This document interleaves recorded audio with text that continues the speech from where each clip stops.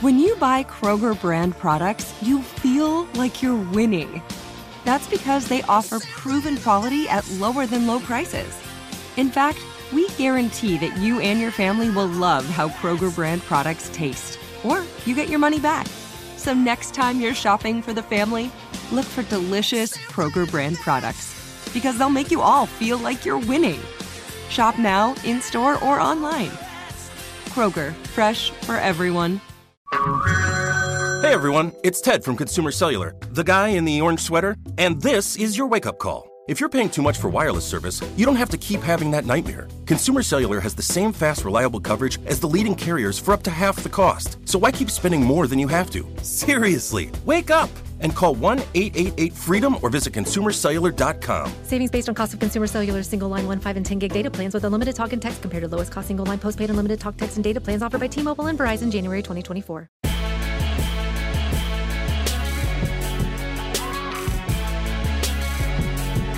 Welcome to Beyond the Scenes, the podcast that goes deeper into segments and topics that aired on The Daily Show with Trevor Noah. This week, we're taking a look back at some of the many amazing guests and experts we've been lucky to have on the program. I've had everybody from members of Congress to medical professionals, even professional singers and songwriters. Now let's take a look at some of our favorite moments with our guests who provided us with their wisdom and expertise. The first expert we have up is Congresswoman Jackie Speier, who talks to us about the pink tax and why certain goods and services cost women more than they do men. The same thing that a man buy that a woman buy, it costs more. It's ridiculous. And she was even kind enough to give us a little show and tell. Let's check it out. Congresswoman Speier, welcome to Beyond the Scenes. It is my pleasure. Thank you for having me. Well, thank you for letting me be a man in this woman-centric topic. Too bad we don't rule the world, though, just because we're ruling this particular podcast. That's the problem. We're not ruling the world yet. I would be honest. I felt uncomfortable hosting this episode. I was like, well, maybe Desi need the guest host. I don't want to get in trouble. You're doing great, Roy. Okay, before we do anything, we have to define what the issue is. So, Desi, Stacey, let's start off the top. What is the pink tax? Well, the pink tax refers to the markup on goods and services that are specifically being targeted to women. Gender price discrimination. So, Roy, everything you buy is cheaper than the same products we want to buy.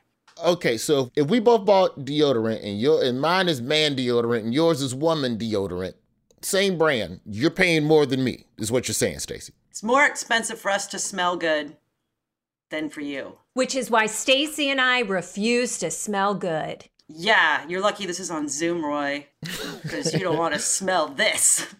Okay. They won't even let us back in the studio. Yes. Okay. Nothing to do with COVID. So, Congresswoman, I'm sorry, I apologize for both of them.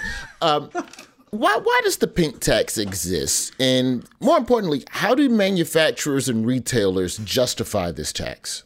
Well, the pink tax exists because it's a form of gender discrimination. It's not just about pink. It's about the fact that women's products cost more than men's products when they are basically identical. It is important for us to address this because, as we all know, women still make less than men.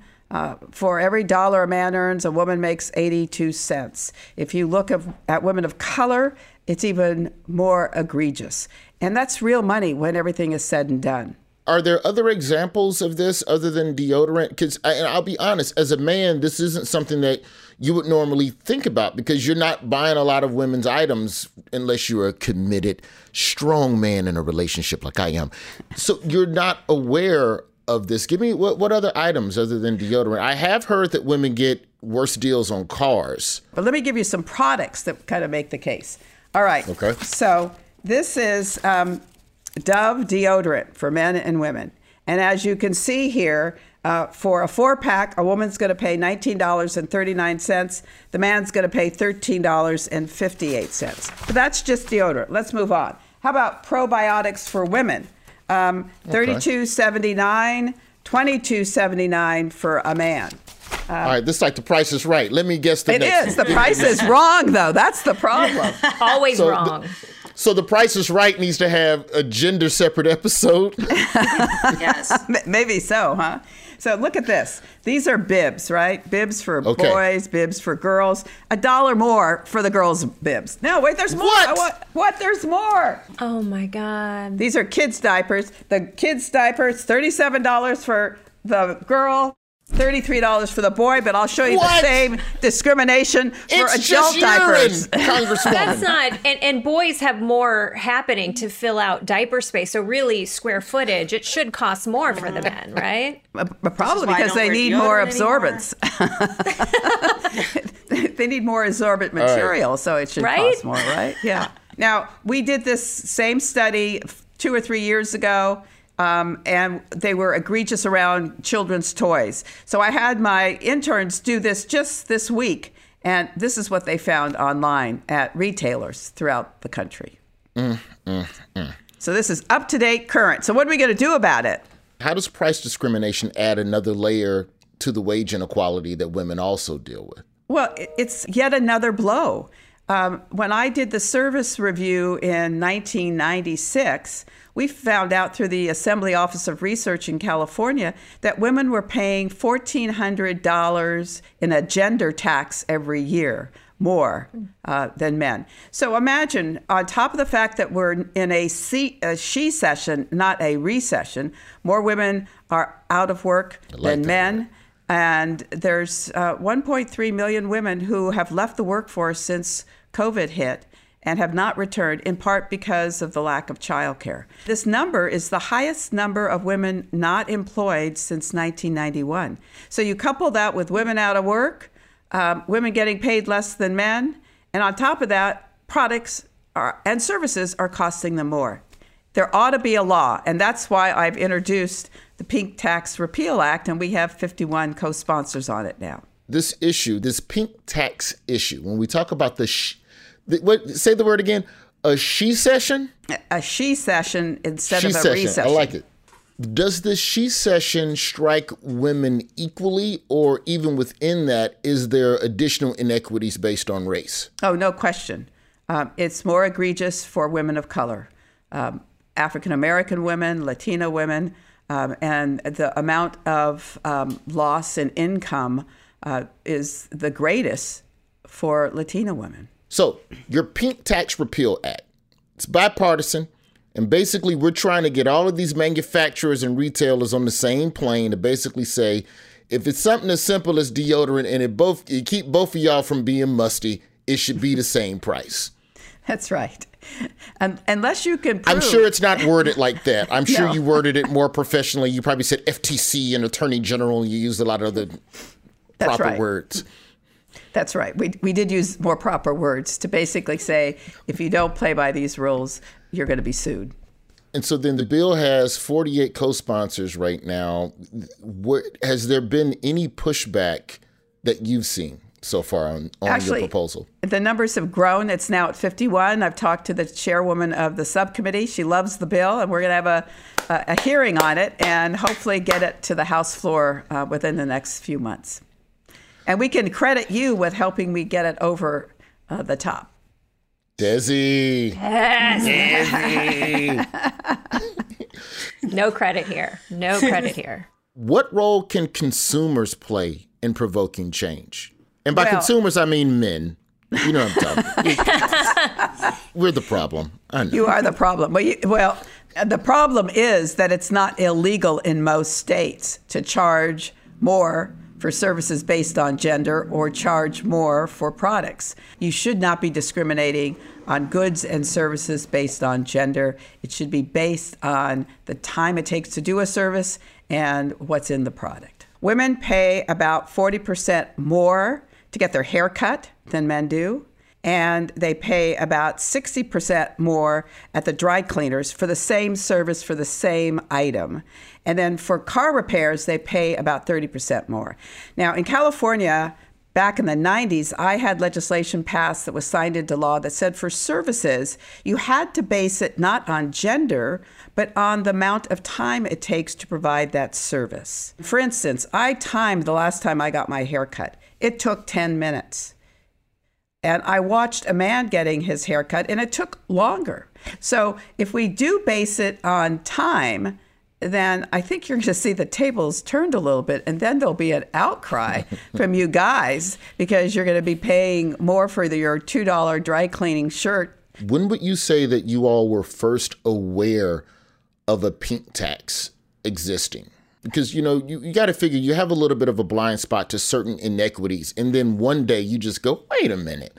When was your wait a minute moment? Congresswoman, I'll start with you.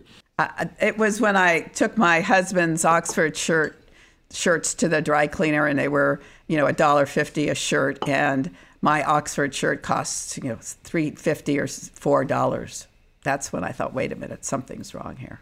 I can remember when I first started shaving my legs around 6, 7 years old. I was a very hairy child. I was 12, 13, somewhere around there. And my mom bought me a razor and some shaving cream. And I remember the Gillette razor being considerably more expensive than what men use. And my mom refusing to buy me that razor, and also bought me a can of Barbasol, like the old school men's shaving cream. And so when I shave my legs, I just use this stuff for men. And I still, if I'm being honest, I still have an affinity for the smell of Barbasol. That's why I just never shave my legs. Mine was, I went through a terrible phase where I had, we'll call it a pixie haircut, to be nice about it. And I went to a hair salon, and the girls' haircuts were like about $20 to $30 more. And I was like, why? I'm literally getting the same haircut as that guy in the chair. And I just, at the time, thought that they were just a really like sexist hair place. And they were like, oh, well, women, you guys have more layers. I'm like, it's the exact same haircut. And then it wasn't until I went to your office and I was ashamed. I was like, oh my God, this is a thing, like another thing to add on top of everything else. So you opened my eyes, Congresswoman. Good. We want to open the eyes of both men and women in this country to recognize that this is another form of discrimination that we've got to stamp out. Big thank you to the Congresswoman Speier for giving us a little bit of her time. Our next expert after the break is going to talk to us about the way nurses have been treated during COVID. Well, actually, mistreated. It's Beyond the Scenes. Like many of us, you might think identity theft will never happen to you. But consider this. There's a new identity theft victim every 3 seconds in the U.S. That's over 15 million people by the end of this year, equal to the populations of New York, Los Angeles, and Chicago combined. Even worse, identity theft victims often don't even know they're victims. That's why LifeLock Identity Theft Protection alerts you to identity threats, even the ones that don't show up on a credit report, like data breaches, fraudulent bank transactions, loan and credit card applications, and crimes committed in your name. If your identity is stolen, your own dedicated LifeLock U.S.-based restoration specialist will work to fix it. LifeLock protects you in ways that you simply can't on your own. Join now and save up to 25% your first year at LifeLock.com/news. That's LifeLock.com/news to save up to 25%. Identity theft protection starts here. Good sleep should come naturally, and with the new Natural Hybrid mattress, it can. A collaboration between award-winning mattress brand Leesa and home design favorite West Elm, the Natural Hybrid is the culmination of these two companies' shared values: premium materials, meticulous craftsmanship, and sustainable practices. Made with natural latex, responsibly sourced natural wool, and environmentally safe foams, the Natural Hybrid elevates your sleep sanctuary, indulges your senses, and supports a greener tomorrow. Plus, when you purchase the Natural Hybrid, you're also helping fuel Leesa's work with shelters and those in need. Since 2015, Leesa has donated more than 40,000 mattresses to ensure children and families have a safe place to sleep. Don't put off a good night's sleep any longer. Get a Leesa mattress today for a sound sleep tonight. Visit Leesa.com/iHeart. That's LEESA.com/iHeart. Welcome back. You know what, man? That Price is Wrong segment was really eye-opening. CBS needs to develop that into a Price is Right spinoff. Hit me up, Drew Carey. I got nothing but time. Trevor got my number. Next up, I chat with the doctor of nursing, Dr. Christopher Freeze. Now, I know his name sounds like a bit of a supervillain, but I assure you, he's a hero in a white coat. I chatted with Christopher about how nurses have been coping during the pandemic, and he had some real eye-opening things to say about the treatment of nurses. Give me the clip. Dr. Freeze, you know, when you look at healthcare in the modern era in this country now, like, it's not just about knowing your job from a technical IV find the vein standpoint. You also, it seems that the job of nurse is a little bit part sociologist as well, where you have to be able to relate to people. And I would even argue that there might be a little small element of social work in trying to just connect with people on a normal human basis. But you have a lot of different confluences happening. What do you believe are the primary challenges for nurses and the healthcare system right now? Well, how much time do we have right now? First I want to say that each and every day, nurses are delivering exceptional care across the country. They are getting it done for their patients, technically, socially, physically. They are problem solving behind the scenes. They are, I call it, part technical, part psychology, part air traffic controller. And that's the part that a lot of people don't see. So a lot of excellent nursing care is still happening, but we're on the brink. And we've been on the brink for about almost 2 years now. So when we think about the priorities, what I'm really worried about is at some point, our public health officials will have a lower level of concern for COVID than they do right now. They will say, we're at a phase that we can, quote, manage this. We have an ability, the case counts are very, very low. We're not seeing these big wide spikes that we're still seeing. And everybody's going to say, oh, great, problem solved, and they're going to walk away. And they're going to leave nurses in the lurch without solving the underlying structural things that are happening to nurses every day and have been happening for a decade. So my team's been studying nursing workplaces for 2 decades now. A couple things that I'm very worried about. One is executives are not spending enough time on understanding the working conditions of nurses and how they need to fix them. They're not listening to nurses and solving their problems. Executives within the healthcare system. Exactly right. Okay, just making Executives in the healthcare system are not listening carefully to nurses' concerns and acting upon those concerns. When nurses tell you they have a problem, they have a problem. They're not making it up. And when nurses have problems in their workplaces, we've known that patients are more likely to die, patients are more likely to have complications, patients are more likely to have to stay longer in the hospital. None of us want any of that.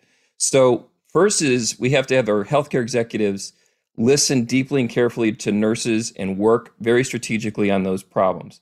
Then we have a couple of structural things, not very sexy, but we still allow many nurses, as you point out, to work mandatory overtime. Their boss can come to them, they've worked a 12-hour shift, it's 5 o'clock at night, they've worked 10 hours nonstop, and their boss can come to them at 5 p.m. and say, guess what, you're staying another 4 hours.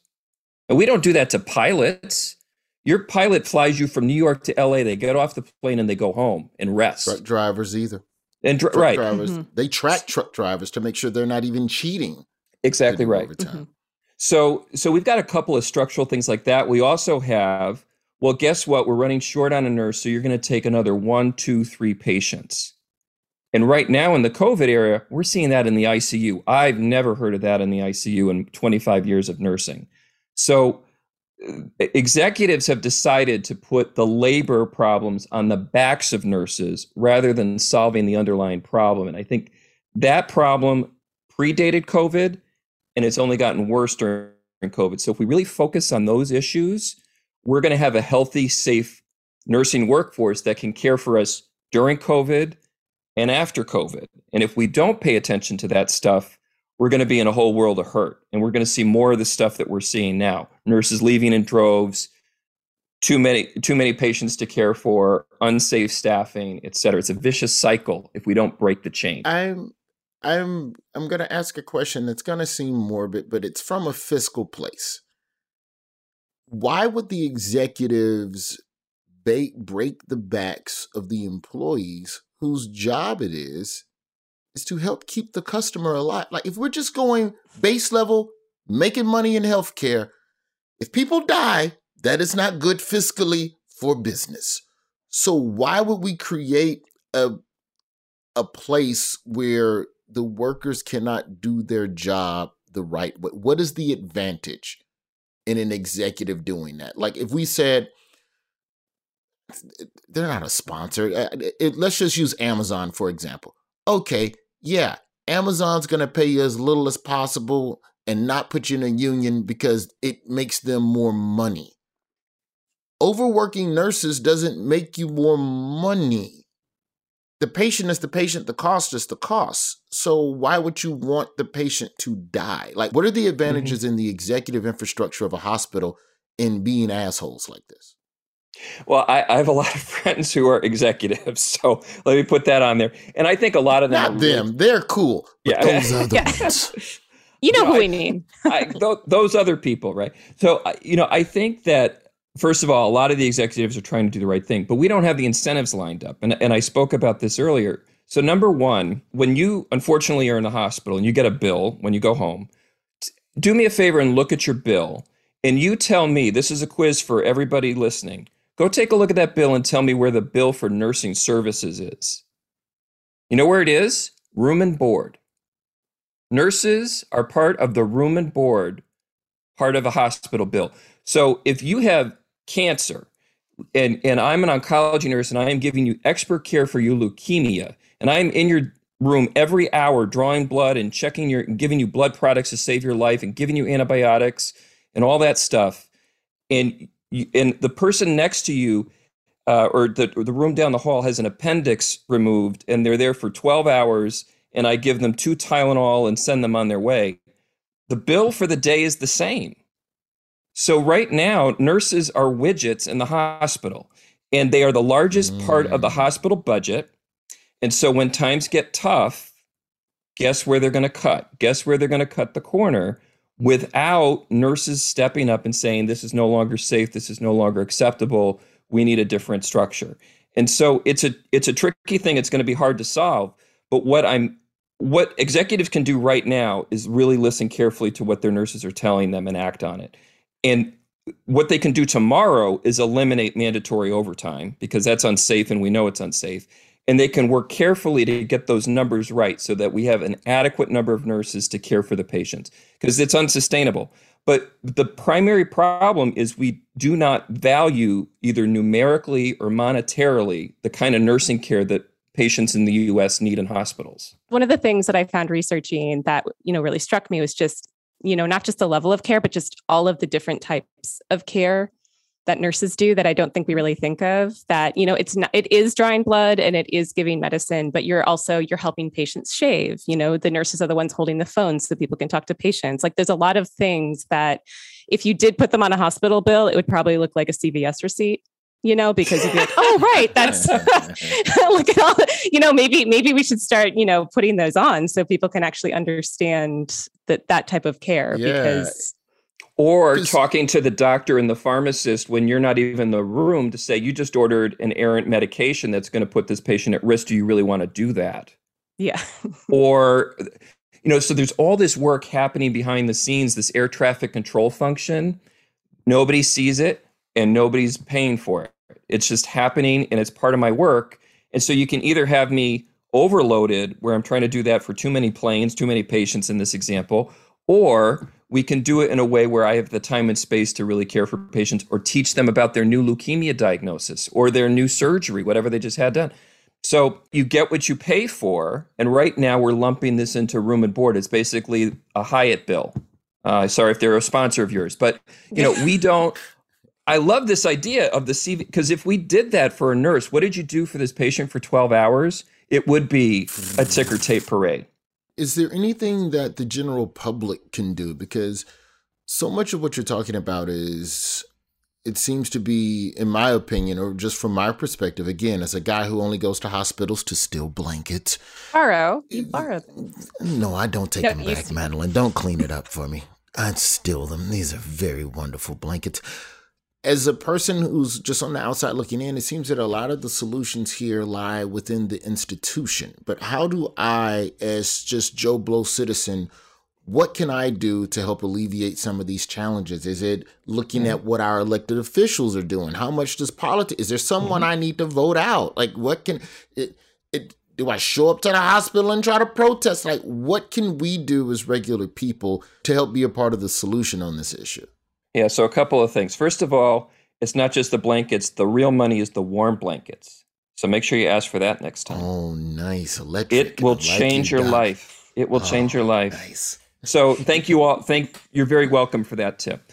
So what can the public do? A couple of things. One is, if you get great care at your facility, write the CEO of the hospital and mention the people who cared for you by name and tell them what a great job they did.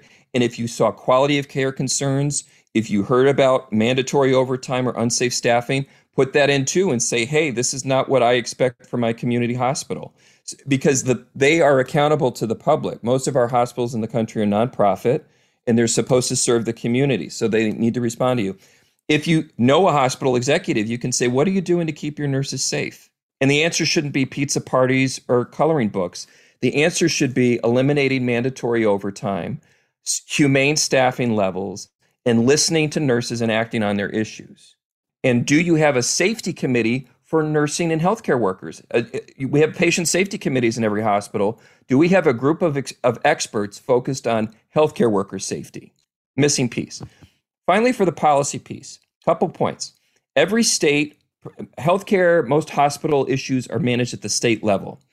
Moving throughout the country is legislation on penalizing verbal and physical abuses towards healthcare workers. Zero tolerance. You hit or strike a nurse or you call them a name, you're out. Full stop. We're not going to, with limited circumstances, we are not obligated to treat you, and you can be charged with a crime. Also, mandatory overtime and staffing ratios that are humane and safe. There's legislation in many states. California has a staffing mandate. Some states are working on banning mandatory overtime. We know those work. That keeps not only nurses safe, but it keeps patients safe. So those are the couple things. And then the final thing at the federal level, we talked about the nursing pipeline for faculty. We don't have enough funding to incentivize expert nurses to either stay at the bedside to teach or to teach in nursing schools. And if we want more nurses, that's where we need to start. And that's a solvable problem. We have money, right? I hope we have money. Mm-hmm. That's a money problem that we can solve. And our nursing schools, we can work on our back end to make it work, that we can add, bring more of those people in that we're turning away year after year after year. Well, I'm happy that you are a nurse educator and that you're a nurse and that you're a doctor of nursing, because with a name like, Dr. Freeze, you easily could have been a villain or some sort of comic book person that wreaked havoc on the city. But instead, you wreak love. Dr. Christopher Freeze, thank you so much for going beyond the scenes with us today. And Madeline, I will see you again on here, I don't know. I'll see you at the next pizza party, right? I'm just kidding.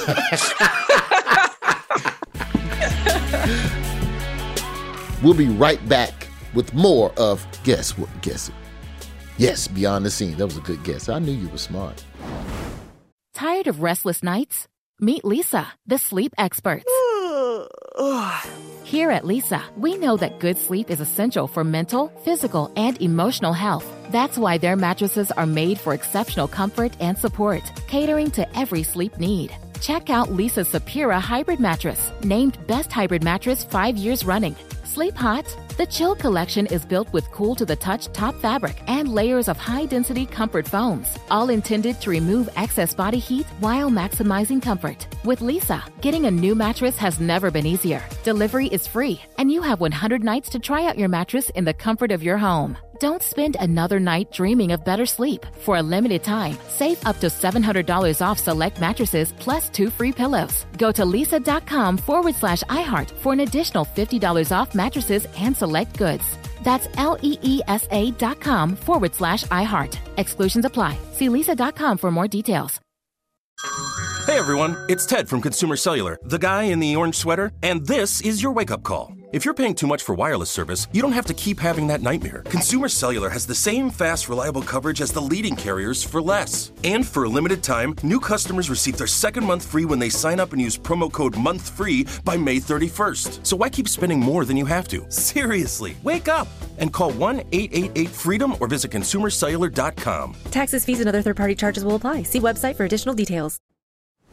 Shout out to all our nurses out there who work long hours and who deserve way more than a pizza party. In this next clip, I chat with singer-songwriter Aloe Blacc about how musicians have been getting shortchanged by the streaming industry and how he got involved in the fight. Better give us our money. I mean, I'm a comedian. I don't make as much streaming as musicians, but still, I want them 48 cents. It's my roll the clip. It's my money. I want it. I did not know that the number was $43 billion that the music industry brought in last year. Yet somehow, artists only got 12% of that. You wouldn't have this shit without us. That's what I'm saying. Especially now, because like back in the day, it seemed like, oh, well, music labels did work. You know, they got the records into the store and they did promotion and they got it out there to people. But Aloe, now you probably do a lot of that stuff yourself now, right? Yeah, Aloe, break this down. How did you get involved in this? Because I know that you were very vocal about this. I got involved because I had one of the biggest songs in the world in 2013, 2014, Wake Me Up. So wake me up when it's all over, when I'm wiser and I'm older. All this time I was finding myself and I didn't know I was lost. And I was looking at the streams total and then looking at the money that came in from the streams total, and it just wasn't making sense. So I'm a songwriter and a singer. Not every artist who's singing their songs is also writing the songs. But when I looked at the math, it just wasn't adding up. You know, I'd rather have $1 per download or somebody purchasing a CD than 0.004 cents for a stream. It's not a tenable situation for most of the artists. Do you think, Aloe, just as an artist, do you think that streaming, what are some of the pros of streaming? Do you think it saved the music industry to a degree? Because the music industry was taking a bath, and I know that's where a lot of those 360 deals came from, because the record labels figured out, oh shit, we're not going to make any money off you from album sales, so I want a piece of your t-shirts and your Live Nation and all your tour dates, and then we'll make sure your song gets on the radio. So do you think streaming in a way saved the music industry? I do give it some credit. So I was part of that Napster generation when I was in college. I was downloading all kinds of free music. And so it wasn't going to be possible for artists to make money if everybody's downloading the music for free. Having an organized system by which there is some sort of subscription paid, some money paid, we'll put money back into the system, then gets distributed to the artist. However, the way that the system works right now isn't an equitable system. So I would give the streaming industry some credit for saving the music industry, but it was also in a moment where we're always rapidly transforming with and progressing, evolving with technology. Things are always going to change. If we can have artists at the table, though, to make some of those decisions on how it changes, so that we can continue to offer value, really valuable music and art, then I think it'll make for a much more fair playing ground, you know. Aloe, what's different about this battle now? Because as far as I know, the record industry has always been shady. Is it the addition of the streamers now playing the role of co-conspirator? Or is it the fact that this system, this construct was kind of built before our eyes over the last, 10 to 15 years? Good question. It was built before our eyes. You saw it happening. What you didn't see was the inside baseball, where Spotify, looking like it's standing alone, is ultimately heavily invested in by the major record label corporations. So Spotify doesn't really have much say. And when I joined the fight, I was joining the fight really as a songwriter. Look, what is John Lennon or Paul McCartney without the lyrics and melody that they wrote, right? What is a song without the lyric and the melody? You could get a great Michael Jackson song Correct. And hear 300-400 different versions of it, right? At the end of the day, it's that unitary piece, that morsel, that nucleus, the songwriting. And when I learned that the songwriters get 1/14 of the income out of all this, I thought to myself, that doesn't make any sense. Where would the music industry be without that piece of intellectual property, the actual songwriting, the underlying work? And so I just started doing more digging and just getting involved in the fight. Is the problem the rates paid per stream? Like, how do we make this more equitable? The problem is the rates paid per stream, and the issue is that as an artist, as a businessman, right, I don't get to choose my price. Any other industry, you get to choose your price. As an entrepreneur, you get to say, this is what I'm willing to sell my wares for, and if there's a willing buyer, then so be it. If there's not, then I die by my own sword. And I want to be able to choose my price. You're going to tell me that Bill Withers' Lean On Me is worth 0.004 per stream, same as, I don't even want to name no artists right now, but there's a gang of Roy artists. Wood Jr., you can just say it, Roy Wood Jr. comedy albums from Comedy Central. It's not the same price. It's fine. I'll lay on that grenade. It's fine. Take the hit. Yes, you can take the hit. So you get me, right? And so what I think is, why can't Mr. Withers' estate say, nah, this is worth $4 a stream. And if you don't like it, so be it. But this is the price. It's not going down because this is what the worth is in terms of value, artistic credibility, authenticity, and what he delivered to the world. So, if there's going to be a number, at least let the artists decide, and we can figure it out over time. What can fans do in general? Because more often than not, this battle between artists and the record label, traditionally, as a fan, I've always felt helpless. Like when you can correct me, I'm sure you're more of a music encyclopedia than me, but I just won't name the artists. But I know that there have been traditionally a lot of rappers who speak out against their label and go, I'm only getting 50 cents a CD or $1 a CD.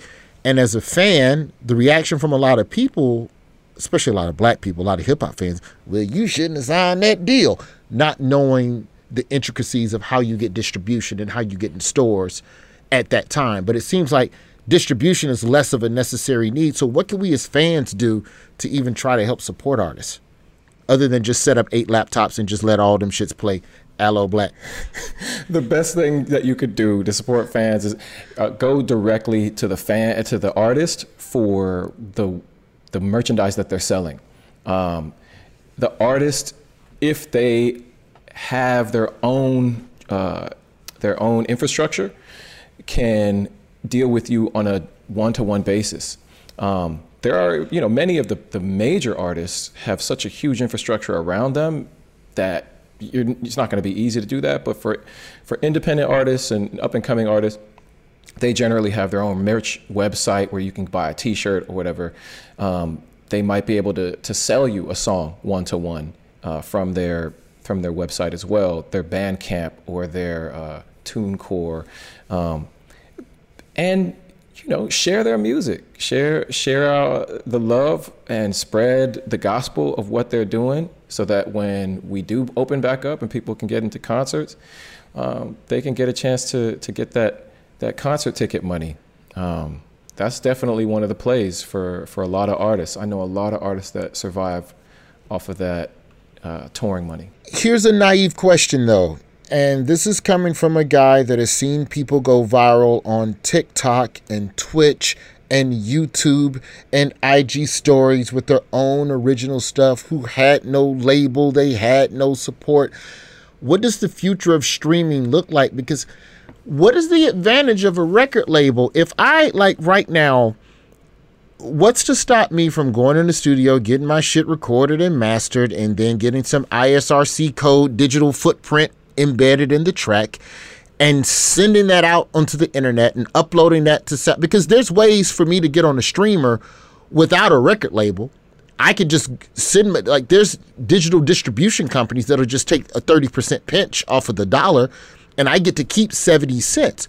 So what's to stop an artist that's popular? Why do I need a label if everybody's listening to their stuff on a streamer anyway, and I can get to a streamer without a label?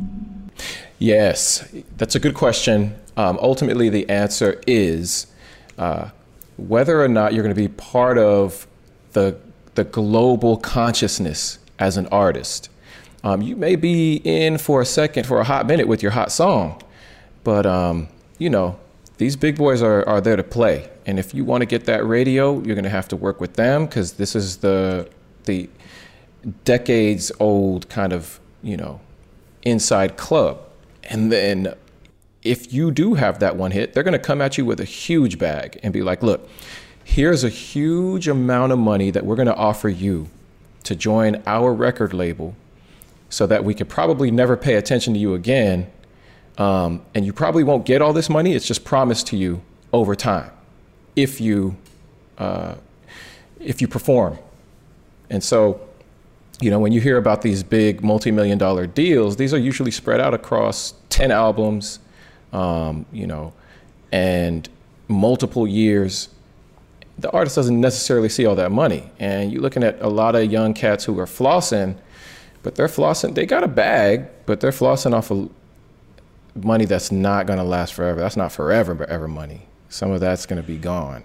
The reason why they end up going to the record labels is because they get that big paycheck in front of their face, rather than having to wait for the slow drip from the streams. What does it take then? Because there's independent artists that have stayed independent, like two guys that I've enjoyed. One, Immortal Technique, the other one, Tech Nine, and Tech Nine is a rapper that, if you know him, you know him. He definitely does not get the spins on regular radio, but seems to have carved out a decent living for himself, and he's not going to get mobbed at the airport the way Drake or somebody from Young Money would or whatever. But why do you think that, or what does it take for the artists and the creators to realize that they're the ones with the power and not the labels and the radio stations? It's going to take a lot of communication from, I'd say, the more mature and seasoned artists in the music industry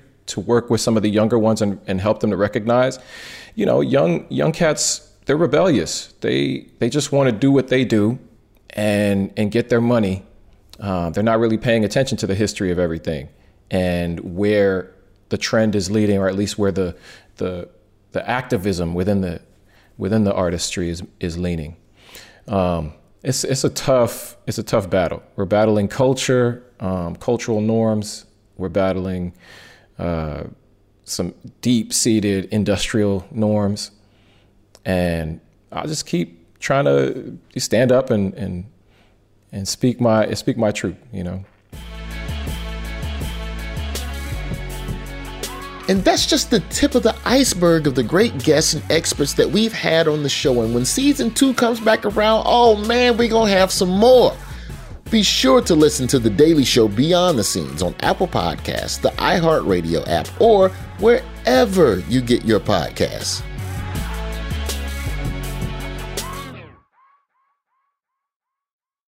You deserve a moment to yourself every single day. And a delicious bite of a Keebler Sandies can give you that comforting pause. Don't forget to pack the melt-in-your-mouth magic of a Keebler Sandies for a post-lunch pick-me-up. This magic is baked into simple shortbread cookies by Ernie and the Keebler Elves. So as life continues to fly by, make the most of your me moment. Take a pause and enjoy a Keebler Sandies. Whether you're a savvy spender maximizing your savings with cashback rewards, a thrifty rate watcher seeking the lowest interest, or a travel enthusiast looking for extraordinary perks, Kemba Financial Credit Union has a visa to complement your lifestyle and unique needs. Apply today at Kemba.org to unlock a limited time 2% cash back on purchases and pay 0% interest on balance transfers for an entire year with a new visa from Kemba. You deserve a card that works for you. Restrictions apply. Offer ends June 30th, 2024.